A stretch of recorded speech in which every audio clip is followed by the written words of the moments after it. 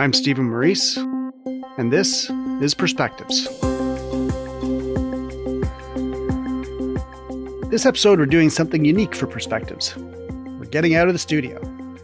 Well, our home studio, anyway. Like lots of Canadians, we're slowly getting back to the office. That's actually where we recorded this episode. And the timing couldn't be better, because Scotiabank just celebrated its 190th anniversary. To mark the occasion, we're going on a bit of a treasure hunt with some special guests. Let's get started.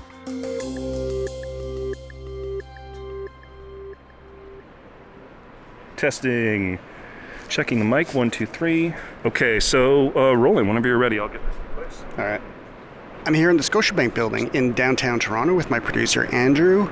We're in what was the original Scotiabank headquarters at 44 King Street, right downtown, where all the big banks are located. There's a big stone engraving at the opposite end of this room. Lots of marble. All looks very impressive and banky.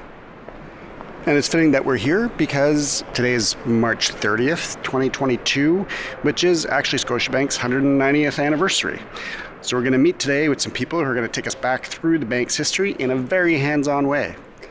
Christina Donatis and Debbie Keffer are archivists here at Scotiabank. Debbie should actually be here any minute now. They're going to be walking us through some of their favorite items from the past couple of centuries. These are things that the public and even bank employees barely get to see, so it should be fun to get an insider's look on some of the bank's history. And before we know it, our guide for the day is here. Debbie. Hey, Debbie.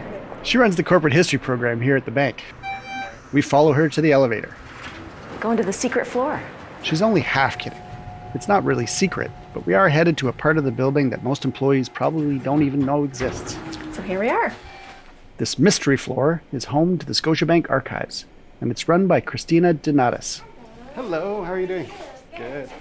Christina and the archives team are tasked with preserving Scotiabank's history, storing digital records, documents, and that's just the start. People just assume it's paper, but it's not. There's more to what we do, and really speaks to the history of the bank. Yeah, basically, so a lot of what I look at is things that maybe wouldn't come naturally to the archives. There's a lot of stuff out there that if you work for the bank, if you work in a branch or in an office that you use every day, that is part of our experience at the bank. And that's the kind of stuff that I look at so that, if somebody 50 years from now wants to look back and say, what was it like to work in a branch? I mean, what was a branch, right? We have those pieces that we can then share. And those pieces are housed just a few steps from where we're standing, behind a nondescript office door that has the Scotiabank seal on it. So do you want to go see? And with the swipe of her card, we're in. First thing you notice is the temperature change. So this room is climatized. When we walk in here, we monitor the temperature and relative humidity on a daily basis. And it's all part of preservation. So we always turn off... It looks like how you would picture an archive. There's plenty of boxes on shelves, more than 1,000 of them, all meticulously labeled. There's computers and scanners. But most of the space is laid out like a museum exhibit, with artifacts and brightly lit display cases. And how do you find this stuff? I do a lot of outreach. So when an office is moving, or if I know that a branch is moving, I will reach out to the branch manager or to the person in charge of the office move, introduce myself and my program, tell them what I'm looking for. And then as they clean up, I just ask them to set anything that they think is interesting aside, so that a lot of that first step. Part of Debbie's job is figuring out what's worth keeping.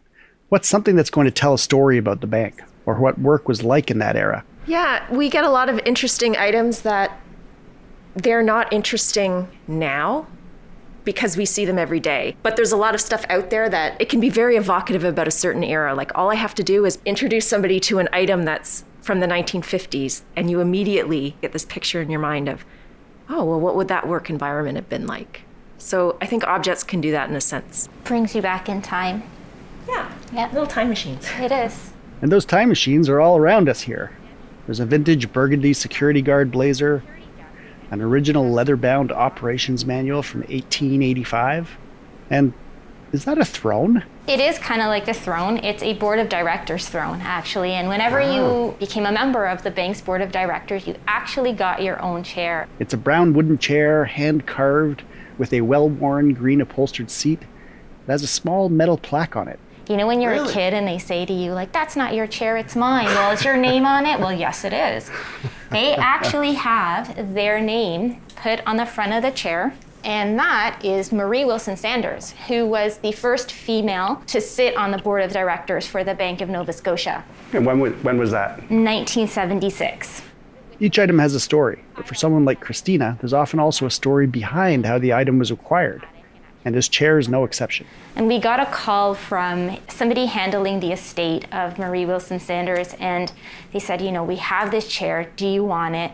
If you don't come, we're really just gonna throw it in the garbage, it's gone. I rushed to the house, picked up the chair, brought it back, and me and the person handling the estate were actually walking through Scotia Plaza with this chair, and we had the weirdest looks on people's faces, like, what is happening? But all my years working for Scotiabank, every time I look at that chair, I think of walking through the banking hall and bringing it into the collection. So it means a lot to me.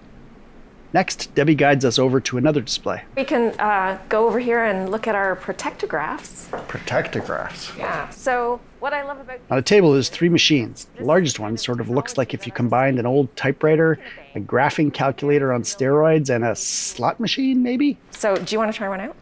Sure. Okay. So these are protectographs. So it's in the name, Protecto. They were a way to avoid fraud. It has a huge manual keypad and a big arm attached. So if you were, for example, going to do a check or a money order for a certain amount of money, you would enter the amount on this nice little keyboard here.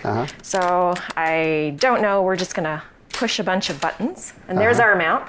And then you would insert your check or whatever you were going to try and legalize here, and then you just crank the handle. Just like a slot machine. And it has printed Scotiabank, Banque Scotia, $1,133.11. There you go. And if you notice, it has a tactile element as well. So it doesn't just print, it punches the paper so that you can't just erase the ink and rewrite the number. So this was a way for the bank to protect itself and its customers. And we use These protectographs look super old school, but they were only decommissioned in 2018. Think how much banking technology has changed even in our lifetime. Because 40 years ago, we were pretty much a manual operation. And it's only within that last 40 years that we get things like bank machines and being able to go to any branch you want to do your banking and not just that one where that has your signature card. And it's amazing to think how quickly that has happened. And it's not just the technology that's evolved in the last 190 plus years. The actual money itself has changed. Debbie shows me another display. This is one of the items that is both unique to the bank and also beautiful. It's a steel plate. It looks like almost like currency. And that's exactly what it is. It's a printing plate for printing banknotes. So this is Bank of Nova Scotia money that we printed. It was one of the first things that the bank did after it was founded was we had to go out and print a bunch of money.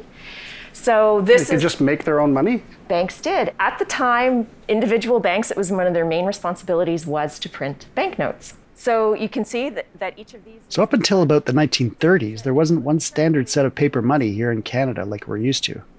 If you, say, wanted to buy a sack of potatoes or go for a nice carriage ride with the missus on the promenade, or whatever people spent money on back then, you'd use a bill printed from your bank, basically saying, hey, my bank's good to give you this money. And each institution had their own. Yes, so you would potentially have in your pocket banknotes from the Bank of Ottawa or the Bank of New Brunswick or the Bank of Nova Scotia. And they would They have a bunch of Bank of Nova Scotia banknotes right here in the archives. By the way, fun fact to impress your friends, collecting currency or coins is called numismatics. Yes. Yeah, so this over here. They look a lot like bills you might have in your wallet now. A little larger maybe. But they have denominations printed on them, serial numbers, and fancy pictures of politicians or guys on horses. Another big difference is that these are in Nova Scotia pounds and shillings. Remember, this is before the Bank of Canada. Another thing that surprised me during our visit is about the bank's official seal. It's something I've seen countless times, but haven't looked at too closely. Then Debbie just casually mentions there's a unicorn on it. And I'm like, wait. Unicorn? There's no unicorn. There is a unicorn. Very good. Our seal includes a unicorn? It does. It's the national animal of Scotland. And so one half of our coat of arms represents the Scottish roots of Nova Scotia, where we were founded, and the other half represents Canada as a whole. So that's why we have a stag on one side, and he wears a little maple leaf, and the unicorn on the other side wears St. Andrew's cross around his neck to symbolize Scotland. And to prove it, Debbie shows me an old Scotiabank flag that would have hung at a branch. And yeah, there it is, my unicorn. Yes, it's fairly common. It's a traditional heraldic symbol. And of course, the flag is the color we all now associate with the bank. The iconic Scotiabank blue? It's blue. We think of Scotia red, but that's a fairly new thing. It was in the 1970s that we adopted red as our color. So before that, this vibrant blue was very much more what you would see in terms of our branding. And that was when we also adopted our flying S that we all know and love so much. We could probably spend all day going through the drawers and boxes and displays. We've only been here an hour, but it doesn't take long to understand the importance of the collection. Sure, it keeps records safe, but it also provides a tactile history on how banking has evolved. The history of currency, Canadian politics, gender politics, technology, even fashion. It's a living, evolving document of the bank itself, and that's especially poignant given the day that we're visiting. So we're here in the context of the bank's 190th anniversary, so it's a very old institution, older than the country even. What are the historical things that have struck you about the bank over the course of that time? Well, for me, there's been a couple of things. We've changed immensely in terms of how we operate and who we are as a bank, but a lot of our principles are still the same as they were. I mean, a lot of the same things that we hold important today were things that, were part of our founding principles.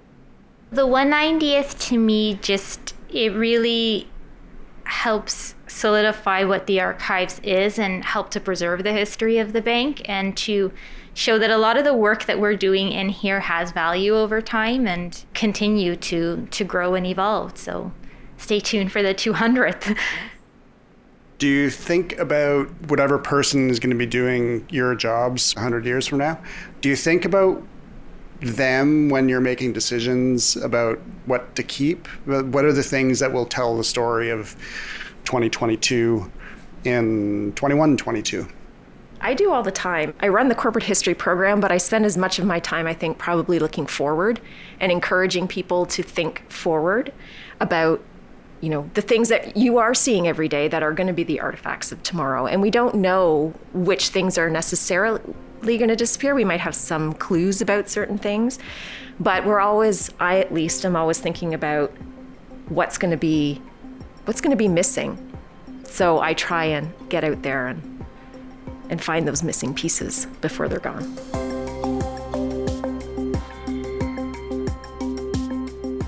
We want to thank our guests again, Christina Donatis, the Senior Manager of Archives and Corporate Records, and Debbie Keffer, Manager and Archivist of Scotiabank's Corporate History Program.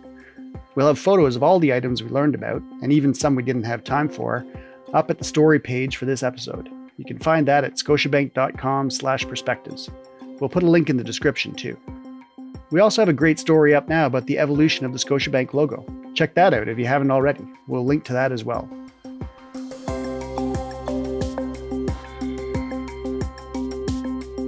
You've been listening to Perspectives. Please follow and rate us wherever you listen to your podcasts.